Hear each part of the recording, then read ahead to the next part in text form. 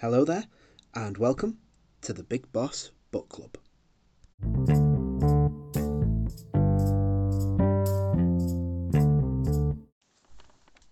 Thank you for listening to the Big Boss Book Club. You can follow us on Instagram at Big Boss Book Club, Twitter at Big Boss 10, and on Facebook at Big Boss Book Club. You can support the show by giving us a follow on any of those social media platforms, a review on any of the platforms that the podcast is available, such as Spotify, Apple Podcasts, and Google Podcasts, as an example. You can also subscribe to the show on any of those platforms as well, so you get the show sent straight to you on its release. Our link tree is also available on our Instagram and Twitter accounts. Thank you so much for listening. I really appreciate it, and enjoy the rest of the show.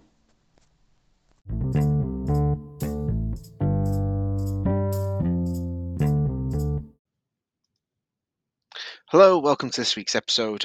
This week, I was actually going to release this episode last week, but didn't get a chance to. So last week's episode really should have been this week, and this week's episode should have been last week. So I'm really sorry, a bit of a delay getting this out. I just missed the boat. Just a bit of a prelude. On the 12th of March, I went to a ProQuest event for Flesh and Blood at Fanboy 3 in Manchester. If you're not based in the UK, it's a pretty big, well-known gaming shop in sort of the Northwest. I was a little uneasy at first about going, if I'm completely frank. I've not played in any classic constructed events or had much in terms of classic constructed experience when it comes to Flesh and Blood. Pretty much 95% of my games have all been in the Blitz format. The entry to the event was pretty pricey. It was £30. My train ticket was like £18.50. So for an event where the competition would no doubt be pretty high, it was a pretty expensive day. I did decide to take Viserai. I've mentioned him loads in the show. Obviously did my Blitz deck tech early in the season. I talk about him all the time on my Instagram, Big Boss Book Club, and so made the decision. I really wanted to play as Viserai, so I went with him. I had my deck built. I was just sort of scanning online for some ideas, any sort of indication if I was doing anything right, anything wrong. Noted on FabDB, a chap I follow on Twitter, a Breezy, his Viserai deck was being featured on FabDB as a sort of a featured deck. I thought, oh wow, that's pretty cool. Clicked on it, had a read. Deck was very different to mine. Had a big sideboard guide on how to play it. And I thought, you know what, actually, this seems really good. And I was looking through the deck and I quite liked how it looked. So I made the decision pretty much to net deck it.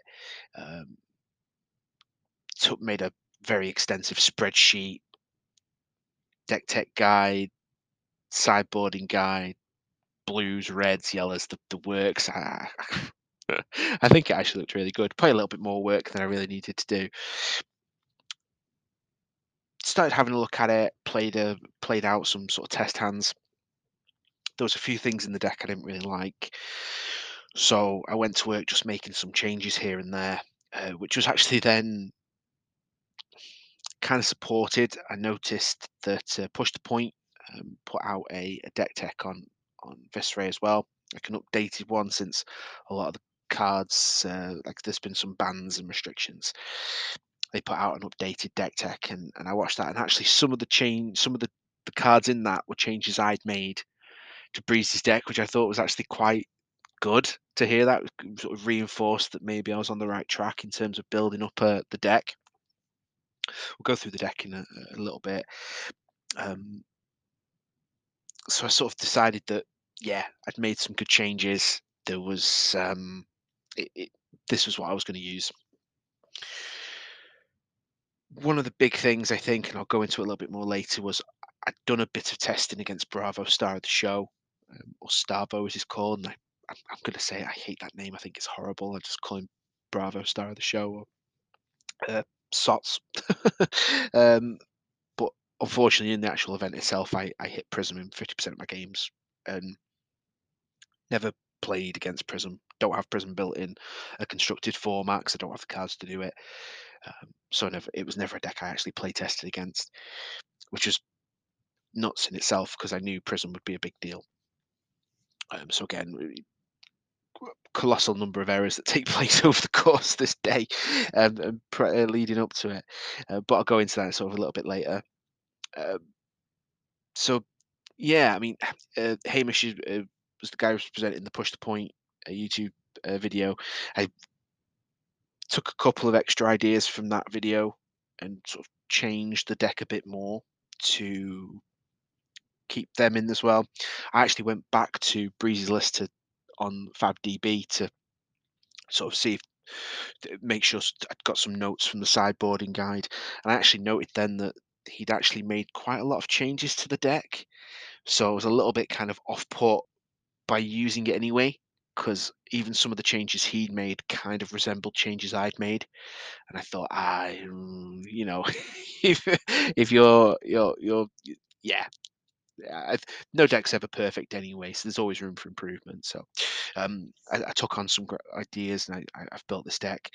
So what we'll do is we'll go for a quick break. We'll come back. We'll have a look at the actual deck itself and what I sort of looked at in terms of the changes and what things I'd done differently, and then we'll have a look at the actual day itself and how that all went, um, and then my sort of final thoughts and sort of feelings on the day. So we will be right back.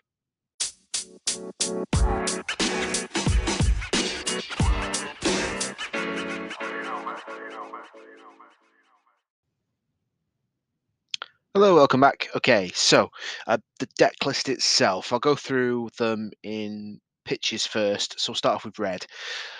Amplify the Arknight ×2, Meet and Greet ×3, Mordred Tide 3 of, Read the Runes 3 of, Rune Blood Incantation 3 of, Sonata Arcanics 3 of, Rune Flash 3 of, Spellblade Strike 3 of, Swarming Gloomveil 3 of, Consuming Volition 3. Pretty certain that was a Consuming Volition was a sideboard card. Mothrian Skies ×2, that was a sideboard card. Rattlebones ×2, that was also a sideboard card. Revel in Runeblood 3, that was a sideboard card as well. I don't know why. I think it went in every game. Reduce to Rune Chant 2, that was a sideboard card. Unmovable Red 2 of, that was a sideboard card. Shrill of Skullthorn 2, one was a sideboard card, one was in the deck, and then Runic Reclamation ×2, which was also in the sideboard. I made some changes there. Oh, actually, we'll do that in a little bit. So, Mothrian Skies Yellow ×3, that was in the deck. Then two sideboard cards, Ninth Blade of the Blood Oath ×2, and Read the Runes Yellow, which was a sideboard card, and that was ×3. So only really the three yellow cards, and that was Mothrian Skies in the main deck itself. So the blues round this up. We've got Shriller Skullform ×3, Spellblade Assault ×3, Oath of the Arknight ×3, Become the Arknight ×3, Dread Triptych 1 of, Vexing Malice 2 of, Spellblade Strike 3 of, and Mothrian Skies 3 of to round it up. That came up to 72 cards, which left me with 8 cards to play with. In terms of equipment, I didn't use 8 cards, I only used 6. I had Arcanite Skullcap, Reset Addition to the collection, Bloodsheath Skeletor, Grasp of the Arknight, Rosetta Thorn, Vexing Quillhand, and Spellbound Creepers. So the Spellbound Creepers was the last minute addition. I didn't want to play it. I wanted to play Sutcliffe Suede Hides, which was in the list initially and is in Breezy's list. But when I was thinking about it, I made some changes in the attack actions. So Breezy's original list didn't have Rune Flash. Mine did. And I thought, actually, with the Mothrian Skies, the Rune Flashes, I actually had enough to power the go again, I felt. So I didn't bother with it. I went with Spellbound Creepers because actually when I was sort of seeing some people online playing it, the ability to chuck in some of these, like I used it on Read the Runes, which dropped it in as an instant and got me, I think it was 5 rune chance in one of my games. I think it was my game against Oldhim, which we'll go into in a bit. it got me 5 rune chance, and because it was played as an instant, it didn't lose me, an action point. I've seen people playing Movrian Skies as well to get the go again. And even some of the other cards like Sonata Arcanix is a good one to play. You throw in the Sonata Arcanix if they've only got maybe 1, 2 health left, and potentially you can hit the Sonata to do the arcane to threaten the fatal damage. So I decided to go with Spellbound Creepers, even though I'm completely honest, I used it twice, I think. I mainly used it for the 1 damage prevention. Grasp of the Arcanite was also considered a sideboard card. Vexing Quillhand was the one I was going to use pretty much consistently. That didn't end up happening anyway. I ended up using Grasp in all but one of my games. Well, 3 of the 4 games I had. Um, and to be honest, I don't know why I made that decision. I did see on Push the Points episode they were pushing Vexing Quillhand, and I was teetering on it anyway.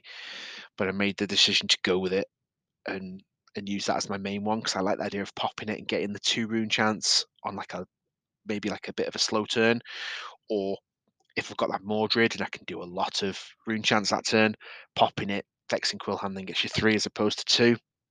It kind of fell into place for me there, but in the end, I didn't do it. Changes to the main deck.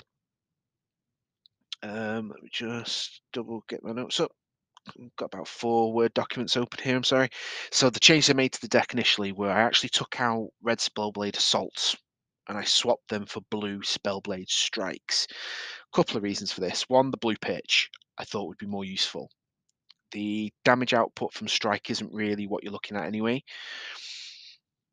What I think is more important that it self-generates a rune chant when it's played, and potentially you're generating anywhere from 1 to 4 rune chants in the right situation by playing it at a cost of 1 as opposed to 2 from the assault. I felt that was more reasonable. And actually, as I said, when I watched Push the Points video, he'd actually done that in his list as well, which I thought only reassured me that I'd made the right decision. Because I was looking through the cards and I thought, I only really lose 1. It's cheaper by 1, and I lose 1 rune chant. So it's, yeah, you're gaining that extra resource, but you're losing a rune chant. For me, it kind of feels okay. So I was glad when I saw that in Hamish's video that he'd sort of come to the same conclusion. Like I said, it just kind of gave me that confidence to think actually I'm making some changes here, and they seem to be changes that make sense. I swapped out. Originally Breezy's list had 1 blue Amplify the Arcanite, so what I did was I got rid of that, and I just lowered the number of Triptych that I had in the deck down to 1. Again, that was actually on the back of the Push the Point episode, and I kind of agreed that it's a very situational card to trigger all its abilities. So actually, 1 of seemed reasonable. Now, I did add in some defense reactions as well. I added an unmovable and reduced to rune chant, which weren't in Breeze's original list. And actually, when I spoke to him on Twitter, he actually said it's because he felt they were very clunky. And to be perfectly honest, at times I kind of agreed. I had against the game against Oldhim, when I had the unmovable in my hand, I kind of looked at it and went, "This is useless. It's not generating a rune chant. It's not firing an attack. It's not triggering my ability. This card is pretty useless." And to be honest, it was useless because I'll go into it a bit later. The reduced to rune chant, on the other hand, I did use a couple of times during the first and second Prism games. So they generated a rune chant, which I actually felt was super useful. But yeah, the unmovable felt a bit clunky. But then, as I said, when I went back in and had a look at Rezzy's list later on, yeah, it was there. He'd put in the the reduced to rune chant. So I was like, okay, I feel like these have validated my decisions to make these changes. So again, I kind of ignored him and put in the defense reactions. Although I never faced Star of the Show, as I mentioned in the event, I did face Oldhim, which we'll go into, and I did manage to use one of the unmovables to great effect. So, yeah. The Runic Reclamation was 3 in the original list, and so was the Amplify the Arcanite red. I decided to include 2 red Shrill of Skullthorns instead. in retrospect, kind of wish I hadn't. I wish I just stuck to them. There was a couple of times where I had the red Shriller Skullthorn in hand, and there was nothing I could do with it. Where at least Amplify the Art Knight would have been reduced by the number of rune chants, so it would have been at least it would have been easier for me to play it. And Runic Reclamation, I don't think would have made a difference anyway. I don't think I ever managed to hit it in any of my games. I did throw it in the second Prism game, but it didn't hit, so I never got to utilize it properly anyway. Um, as I said, I think one of the biggest issues for me was actually going back to have a look at the list on FabDB and noticing that it had changed massively from the deck I'd noted down. And this was clearly done after as well, because if you read the sideboarding guide, well, I haven't been on it in a few days, but well, since the event. But the last time I went on, the sideboarding guide still mentioned cards that wasn't in the deck anymore. So yeah, yeah, there you go. But overall, I liked the list, and I still do like the list. I think it was probably the Shriller Skullthorn. I think I would probably take out and go back to 3 Amplify and 3 Runic Reclamation, or maybe even 3 Mothrian Skies Red to get the go again. Could potentially be it. Essentially, the core of the deck was 51 cards, so I only ever put in 9 from the sideboard, which did actually make it quite difficult at times to decide what sideboarding cards were going in. And even though I do still have the sideboarding guide from the original list, there was little point going to it at times, simply because the list had changed that much. And because I didn't have the practice against people, I essentially was doing it on the fly on the day. So, for example, the original list had when you're going up against Lexi or Katsu, you were to pivot to an almost OTK style build where you'd go with the read the runes and the stuff to build up lots of rune chance to try and hit the OTK. I never bothered with that. When I took on Lexi in round 4, I stuck with a sort of combo style build where it was just going for a lot of split damage. I just stuck to my guns and went with it. I mean, it worked, as you'll hear, but the the advice given on the original list I kind of ignored. Maybe that was to my detriment. Maybe that's why I didn't do as well. But I think the changing of the list so often, because it had already changed once, and then for it to change so much again when I'm sort of halfway through getting to grips with what I had, I felt was a bit I felt was a bit annoying. And I think it's probably the reason why I decided just to go at it and make some changes myself. And it was good to see that some of those changes were then sort of validated by looking at other people's builds. And as I said, Push the Point podcast on uh, Spotify, and you can catch them on YouTube as well. The the advice there was like, okay, good idea, and I made those changes on the back of it. So yeah, it's pretty good. Okay, we'll go for a quick break. We'll come back and I'll go into the actual event itself, how it went, a little bit of a thing on each of the games. So we'll be right back.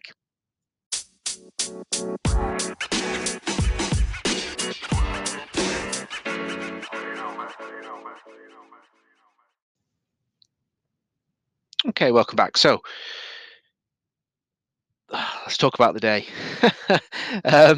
Round 1, Prism. Um, my opponent's name was Isaac. I mean, he was very friendly. He was very nice. Was very chatty throughout the game, which was pretty cool. More about the game than anything else. He didn't sort of ask anything about where I'd come from, how far he'd come from, or anything like that. He did have a hoodie on that had the Living Realms logo on, so I'm assuming he's come from Castleford. But he didn't seem overly interested in being personal. It was more about the game. I was playing Prism, as I said. First turn in the game came, well, my turn because he went first, as you should when you're going against Viscera. I went to pitch for Grasp of the Arknight, realised it wasn't there. Kept him Vexing Quill Hand.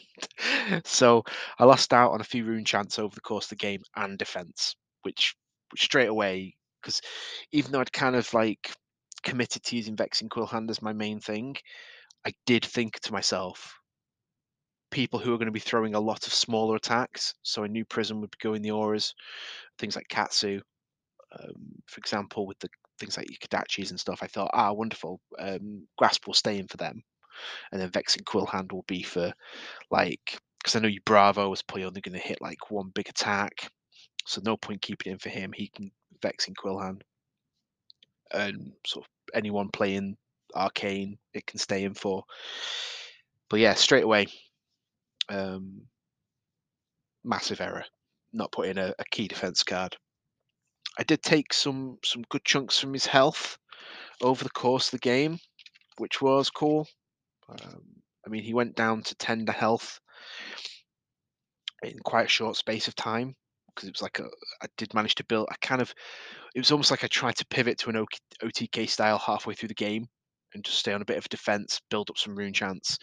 But then I realized it wasn't working, so I tried to then pivot back, and it didn't really pan out. Um, his auras just swarmed me at the end. He was throwing loads of little damage. You don't want to defend one with like a 3 defense or 2 defense. So that's why really the grasp would have been perfect.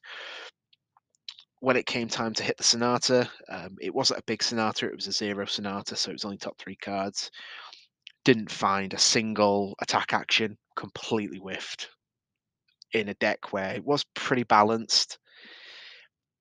Yeah, absolutely horrible. And I knew after whiffing it it's just, yeah, I didn't get the big W and it was 0-1 going into round 2. In retrospect, had Grasp been out, possibly could have defended a bit better, got more rune chance out, because like I said, I went to pitch to get it out first thing and it wasn't there. It was horrible. Would that have helped? I don't know. Possibly. I felt it could have probably been a closer game. Because I said he went down to 10 health and pretty much just let me hit a load of damage. And at that point, I was like, he's going to wail on me next turn, which is exactly what he did. And it worked out. Fair play. It was my first game against Prism. It was it, he was fine. Like I said, he was very nice. He was very polite. Just didn't really get into a personal conversation. It was a lot more about the game and the game state. Round 2 came. This guy, James, he was 0-1 like me. His loss had also come from Viscera, so it was really funny that he was playing Prism and I was playing Viscera. A little part of me kind of went into the game confident because I thought, if he's already lost to Viscera, maybe I'll have the mental advantage if nothing else. But actually, I then shortly realised that he was better prepared because he just lost to Viscera. So he was actually better prepared than I was. I did manage to play the Grasp, and it did give me defense to hold off a little bit longer. I didn't actually get him down to even 10 health. He only went down to 15. So actually, the game, in terms of how it played out, went a lot worse than the first round. But I think my first round guy said we were having a bit more chat about the game and the game state and stuff. James, that was a bit more of a personal conversation. He was talking about his planning on going to Krakow for the call in and stuff like that, and we were chatting about that, and that was pretty cool. So a bit more personal, but yeah, in the end, I just let him swing at me, and I think he swung a Herald at me if I remember correctly, and I let it through and to end the turn. Again, fluffed another Sonata. I got nothing but attack actions as opposed to a mix, which again, considering how there was a balance in the deck, it was a shame. That shouldn't have really been happening in theory. My drawing was horrible. There was a couple of turns where I didn't pretty much get anything that could let me bring Rune Chance out. I was just, I was like pitching 3 cards from my hand to to use Grasp's ability. That's how bad some of my turns were. So again, and just some silly little errors in the game, very similar to the first round. Just just didn't. I should have been going after the auras. I let him build too many auras up. By the time I started attacking them, it was kind of too late. His strategy was well underway, and he was well far ahead of me. Round 3. So probably one of the more enjoyable rounds against Ryan, who was playing as Aldim. I did think to myself when we first sat down, yes, a match I might actually have a chance at. Funnily enough, Ryan only went down to 15 health as well. Seemed to be my dead zone. Get them to sort of 10, 15 health, and I can't seem to get the cinch the deal. But he was really chatty, really friendly. I again forgot to put out Grasp, but nothing had been played yet. He was super friendly and said, "Just swap them out, mate." So I did. Not that it really made much difference. I still lost the game. Again, stupid mistakes. I think by this point I was a bit demoralised, although I was seeing something different than Prism. I don't know. I kind of felt like, I'm just out of it. He hit me with a few frostbite tokens, which meant some of my cards next turn were more expensive. And yeah, those frostbite tokens are awesome, by the way. I had unmovable, which was great. I thought wonderful. This is going to save my butt. Put it in my arsenal. Forgot it was there for like 2 turns, and I was defending from my hand like an idiot. I think he threw something at me. What was it? It was a Spinal Crush, and I defended with 3 cards from my hand. And it was only next turn I was like, "What's this?" And I picked it up and I went, "Oh my god, it's an unmovable." And he looked at me. He's like, "You're right." I went, "Yeah." I didn't want to tell him what it was. He found out what it was next turn. He threw a Command and Conquer at me. I couldn't do anything about it. He destroyed the unmovable in my arsenal, and he went, That's been there a couple of turns." And I was like, "Yeah, mate." He went, "You could have like proper defended a couple of my cards with that." And I went, "I know." He's like, "You forgot it was there, didn't you?" I went, "Yeah, I did." He was like, "Oh, dude." um, I think at that point I'd given up. There's too many issues early on, too many silly little mistakes again. I kind of tried to pivot. He sat down. He went, "Oh, so you're." He was prepared for sort of an aggro viscera, which is what I was bringing. And the first few turns, he just went, "Oh, you playing OTK?" And I went, "No, I just can't throw any attack actions at you." And he went, "Oh, dude." That's like, tell me about it. Too many issues. Hand again was awful. And once again, luckily I actually managed to play 3 Sonata Arcanics during this game, and I only whiffed 2 of them. The first one was non-attacks, the second one was all attacks. And he even looked at me, he's like, "You've got equal in there, haven't you?" I went, "Mate, I have. Pretty certain I'm 100% on the equal footing here. I should be able to consistently hit this card."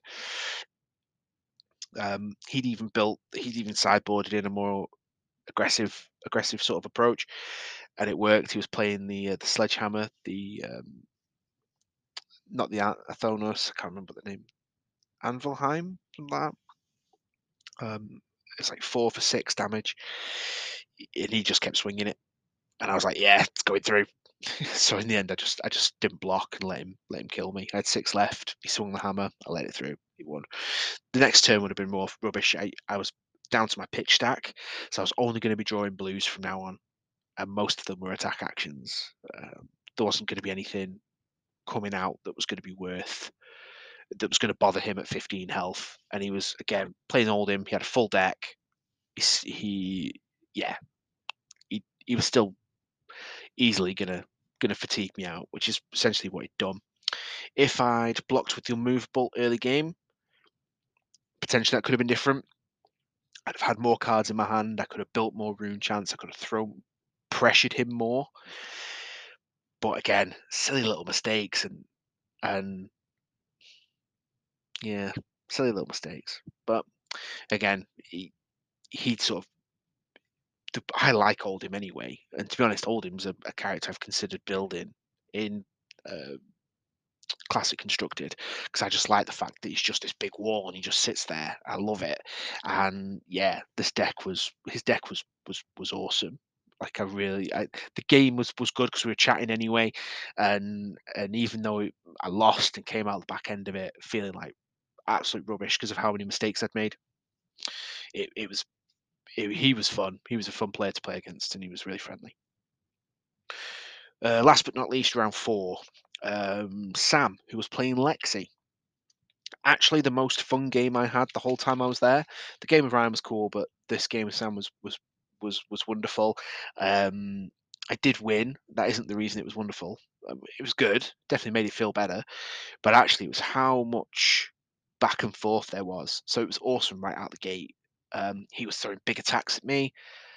I was blocking, next turn throwing lots of stuff back. He was then throwing stuff, I was then throwing stuff, and our life points went down almost concurrently. Like he would do damage to me, I would do damage to him, and every turn there was massive chunks coming off. I did decide to go with a heavy aggro sideboard, as I mentioned earlier, against Lexi. Sort of, it was recommended to try and pivot to an OTK style. If I haven't explained, I don't think I've explained it. OTK, one turn kill. Essentially, the purpose is build up 40 odd rune chants or close to that as you can get, throw a big attack.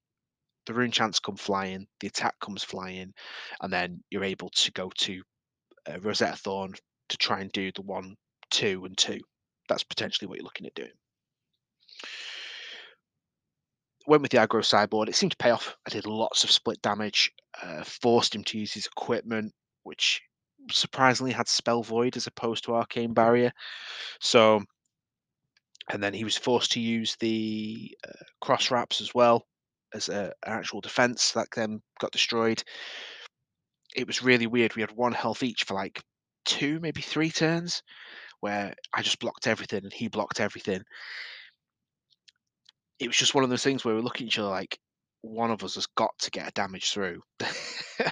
And it came to the turn and I was sat looking and I was like, I've got 1 card in my hand. It was a 3 pitch.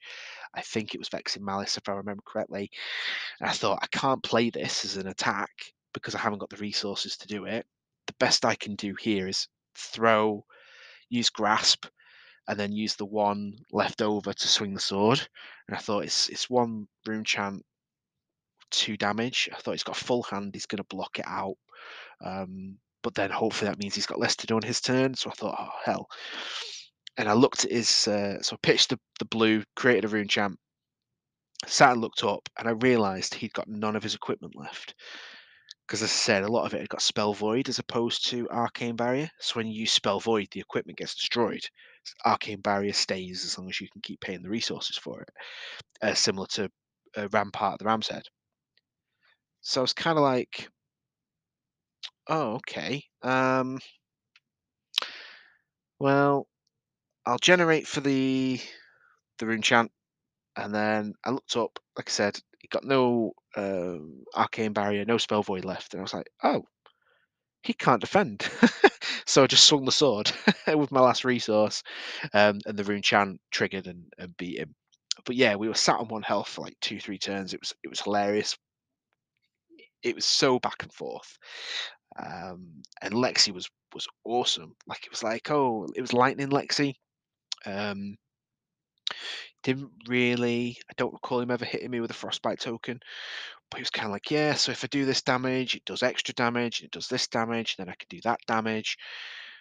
Oh yeah, he did hit me with a frostbite token once, but mainly he was going for the lightning element of it, and he was just doing loads of extra damage. It was like, okay, I can defend 3 of the 4, yeah, but then you're taking 3 damage because it's hit. And I'm like, oh my lord.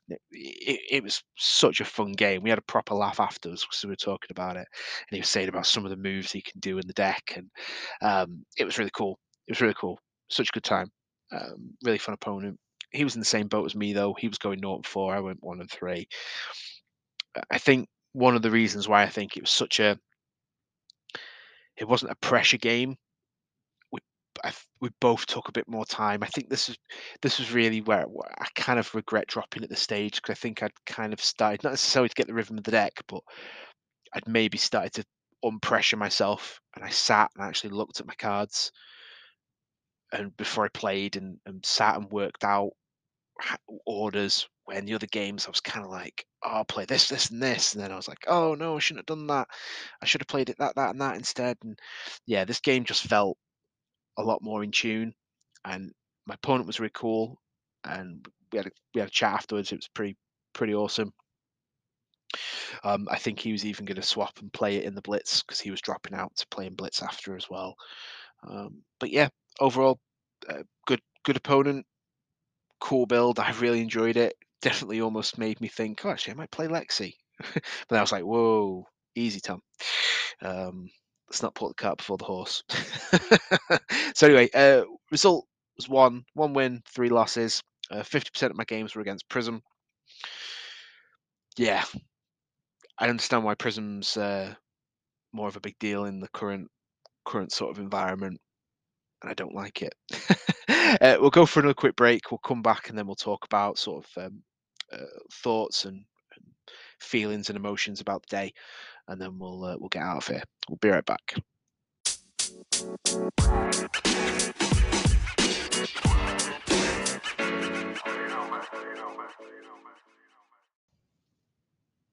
Hi, welcome back. So, thoughts on the day. Um, so at the start of the day, they did let us know that it's round 4. If anyone wanted to drop, there was going to be a Blitz side event happening. I did make the decision to drop at round 4. As I said, in retrospect, kind of wish I hadn't. I think for any other reason than, again, I felt a little bit more in tune with the deck. I'd maybe taken a little bit of pressure off myself. So I could have stayed in and done the whole 6 rounds. A little bit more experience with the deck, more games with the deck, different opponents, potentially different heroes I'm playing against. I'd not played anyone playing Star of the Show, and there was a few of them hanging around. A couple of people with Chain. Yeah, so overall, I probably could have played some different opponent heroes. But I think there was probably on the flip side of that, my head was pretty much in the can by that, so I don't know if I'd have even picked up another win. I probably would have walked out there with a 1-5 record, which wouldn't have been great.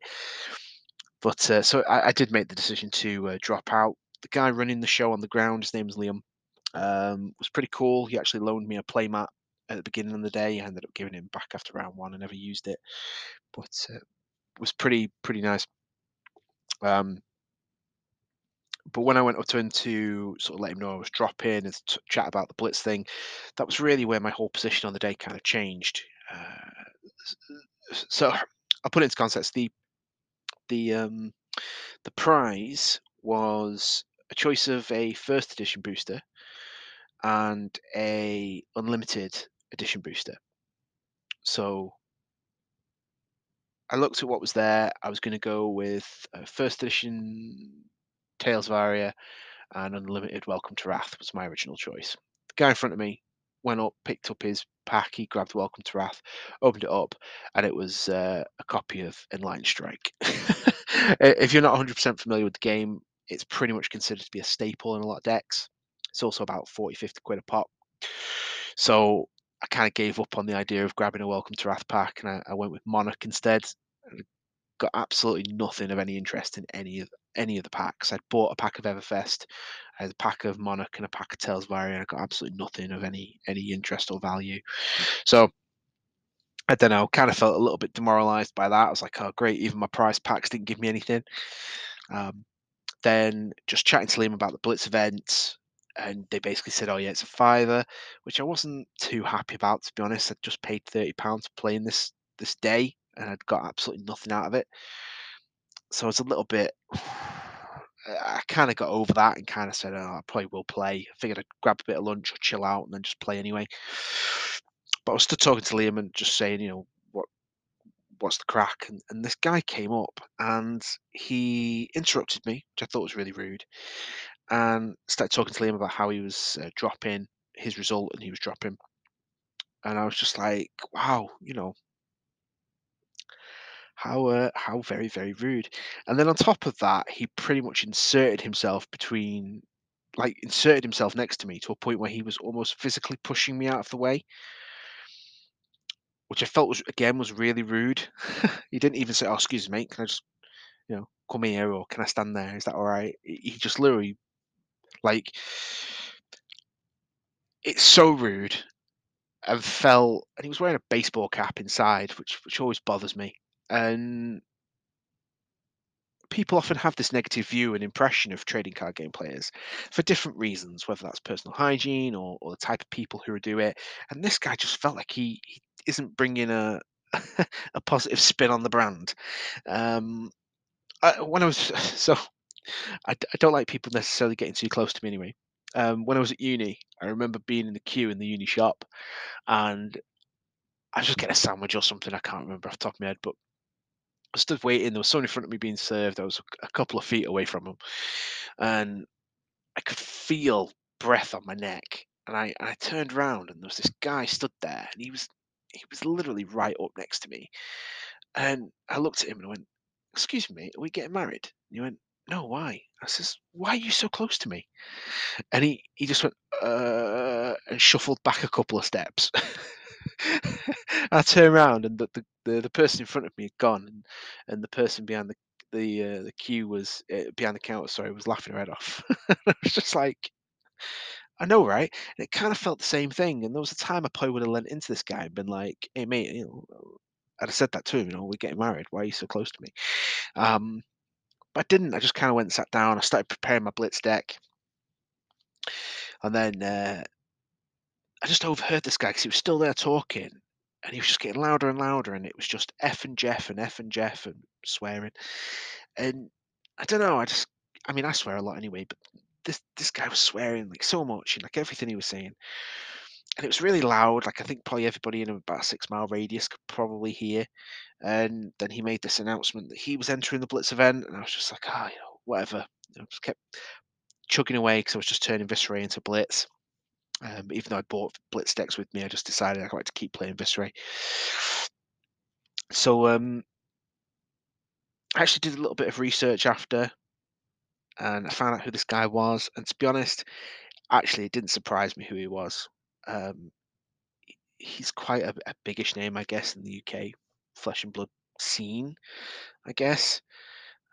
And to be quite frank, if that's the type of people I'm going to be expecting to encounter at the big events, I, I, I'm not going to lie, there was a big part of me that thinks I might just give them a swerve moving forward, which is a shame because three of the four opponents that I played were very personable and very friendly. There was two, three guys who had met sort of just randomly chatting outside of who were very friendly and very welcoming. But yeah, experiences like that are what put people off, and it was a shame. Then Liam came out to show the prize support, and it was all ninja themed. It's not a faction I really play. I do have some hero stuff that I am looking at getting rid of because I don't play it. And all those three elements combined together, um, including the fourth element of just my head being in the can after playing the four games that I had, I just made the decision to call it there, and I went and spent the money on a Burger King instead. Bacon double cheese XL meal, if you must know, with a Coke Zero. It was very nice. I had to rush to get to the train because I grabbed my meal and I turned around, looked at the board, and there was a train literally 4 minutes. I had to run to this platform. Well, I didn't run. You don't run at train stations, do you? So you get shot. Uh, got into the got on the train, then ended up sitting there on the squeakiest chairs imaginable, on the squeakiest fold down tray imaginable, trying to eat this BK. I've got this woman next to me, look like she's just been cave diving, like not giving me the eye, but giving me the evil eye. You know what I'm saying? And then the woman in front of me clearly wasn't happy. I kept seeing her head turn around. I was like, oh, I'm so sorry. I just, I'm hungry. I haven't eaten yet. Give me a break. You don't know the day I've had. um, so yeah, um, decided to call it there. Do I regret not playing keeping in the event? Probably. Do I regret not playing in Blitz? Yeah, probably. But I think overall, yeah, probably made the right decision. Really, it was an okay day, mainly because of the interactions that I'd had with people. I want to give a shout. 100% sure he called himself Ben. If I'm mistaken and you're listening, please correct me. Um, was from Just Play scene. That's where he plays in Liverpool. He was super friendly, super welcoming. He was like the first person to talk to me. You say, I was just looking at my cards. He just went, "Hey mate, how far have you come from?" I looked up, and he was facing me, and he was like really smiling. And we got chatting. We bumped into each other a few times throughout the day. Super friendly guy. There was another couple of chaps who I spoken to. Sadly, I didn't get their names. I should have. One was playing Rhinar. Me and him spoke about 3, 4 times after the rounds. He was super cool. Another guy was playing like a weird OTK Oldhim deck, which sounded absolutely awesome. It sounded very much like a bit of a glass cannon. Either it would win or it would really lose. So he was pretty cool. Me and him spoke a couple of times. Yeah, just really friendly guys. Like I said, the first guy, Isaac, he was really friendly and really super cool, but we didn't really get any personal conversation. Second, third, fourth opponents was loads of personal conversation, just chatting about the game, our experience. Yeah, really, really fun. Um, so yeah, just some great people there, to be honest. Some great people. I said Liam, the guy who ran it, lent me his playmat because I was like, I think I was one of like two people there who didn't have a playmat. I thought I didn't want to bring like a Warhammer Conquest playmat or a Yu-Gi-Oh playmat with me. I thought it'd just be really weird. It's like, so you're playing Viserai on a Dark Eldar playmat? Yes, yes, I am. So there was only like two of us, and it was pretty cool. There's a guy there who had a Become the Art Night playmat, and I was like, oh my god! I was like, mate, you better not leave that unattended, or I'm having it off. And he just looked. He went, mate, I never leave this unattended. So we had a bit of a laugh. It was funny. Um, I think really, I probably should have realised that I wasn't going to get anywhere, given the price of the event, the the the, the price of the event. I should have known really this was going to be an event people were coming in ready for action. These are people who play every day, a couple of times a day, maybe more. These are people who go to events every week. These are people who have clearly spent a lot more than me, and I feel like I've spent a lot of money on this game to get the cards that they need. Like everyone had a Vandal Spring Tunic, everyone had an Arcanite Skull Cap, everyone had a you know all the shizzle, the Phantasmal Footsteps.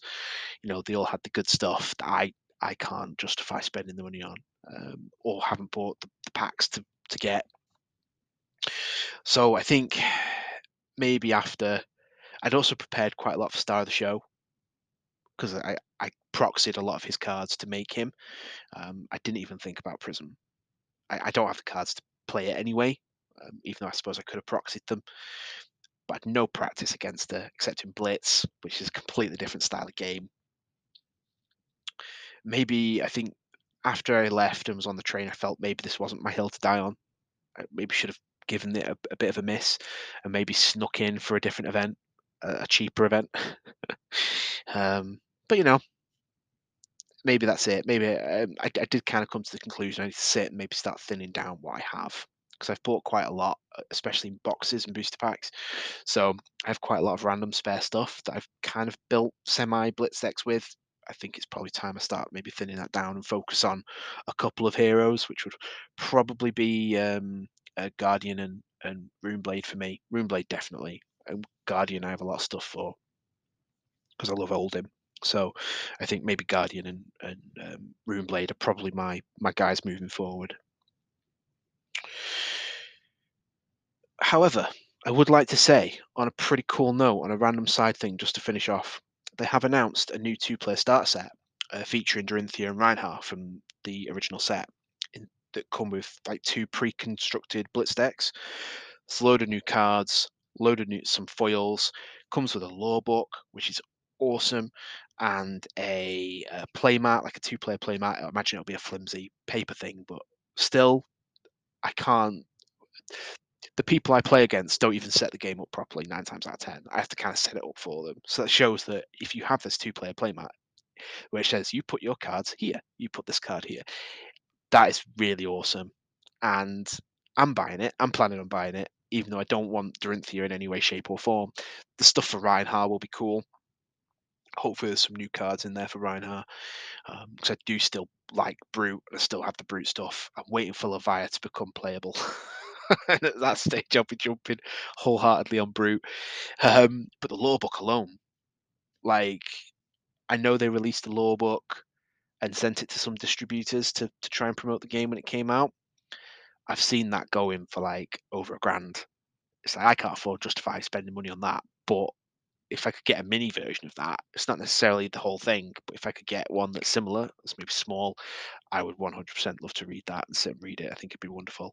So yeah, going to keep my eye on that and pick that up. I think when it comes out, I think that's going to be a great thing for new players because something I always say is that when you've got a starter deck, you need to really find somebody else who has a starter deck. Where if you have, like anyone knows me knows I'm pretty big on two-player starter sets anyway. Love me a two-player starter set where you can just sit down with someone, give them one deck, you have another, play the game. If you like it, great. If you don't, it goes back in the box and it's done. And I love that. Like I said, I've got the Call of Cthulhu core box, the Android Netrunner second edition core box. I've got loads of random just two player like the UFS Street Fighter and UFS Mortal Kombat two player starter sets. The I've picked up some random ones. Like I've got like Young Jedi, Star Wars Young Jedi Star, CCG. Got two player sets of that actually from two different sets. Yeah, so I think this is going to be a great release for Flesh and Blood, and I think it's going to help get more people on board. Because even if you buy it as a new player, just to play one-on-one, I imagine there's going to be the facility there to build up your own collection with that, and I think that's going to be super fun. Wonderful. So I think that's it for this week. As I said, not necessarily the best experience in terms of result, but definitely a good experience in terms of meeting people. So, yeah, I'm still looking forward to playing in more Flesh and Blood moving forward.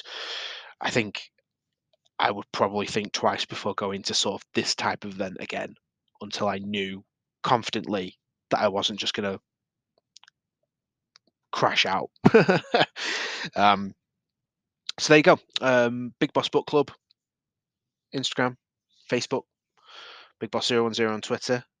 Even though I think if you type in Big Boss Book Club, it'll probably come up. You can catch this podcast on everywhere.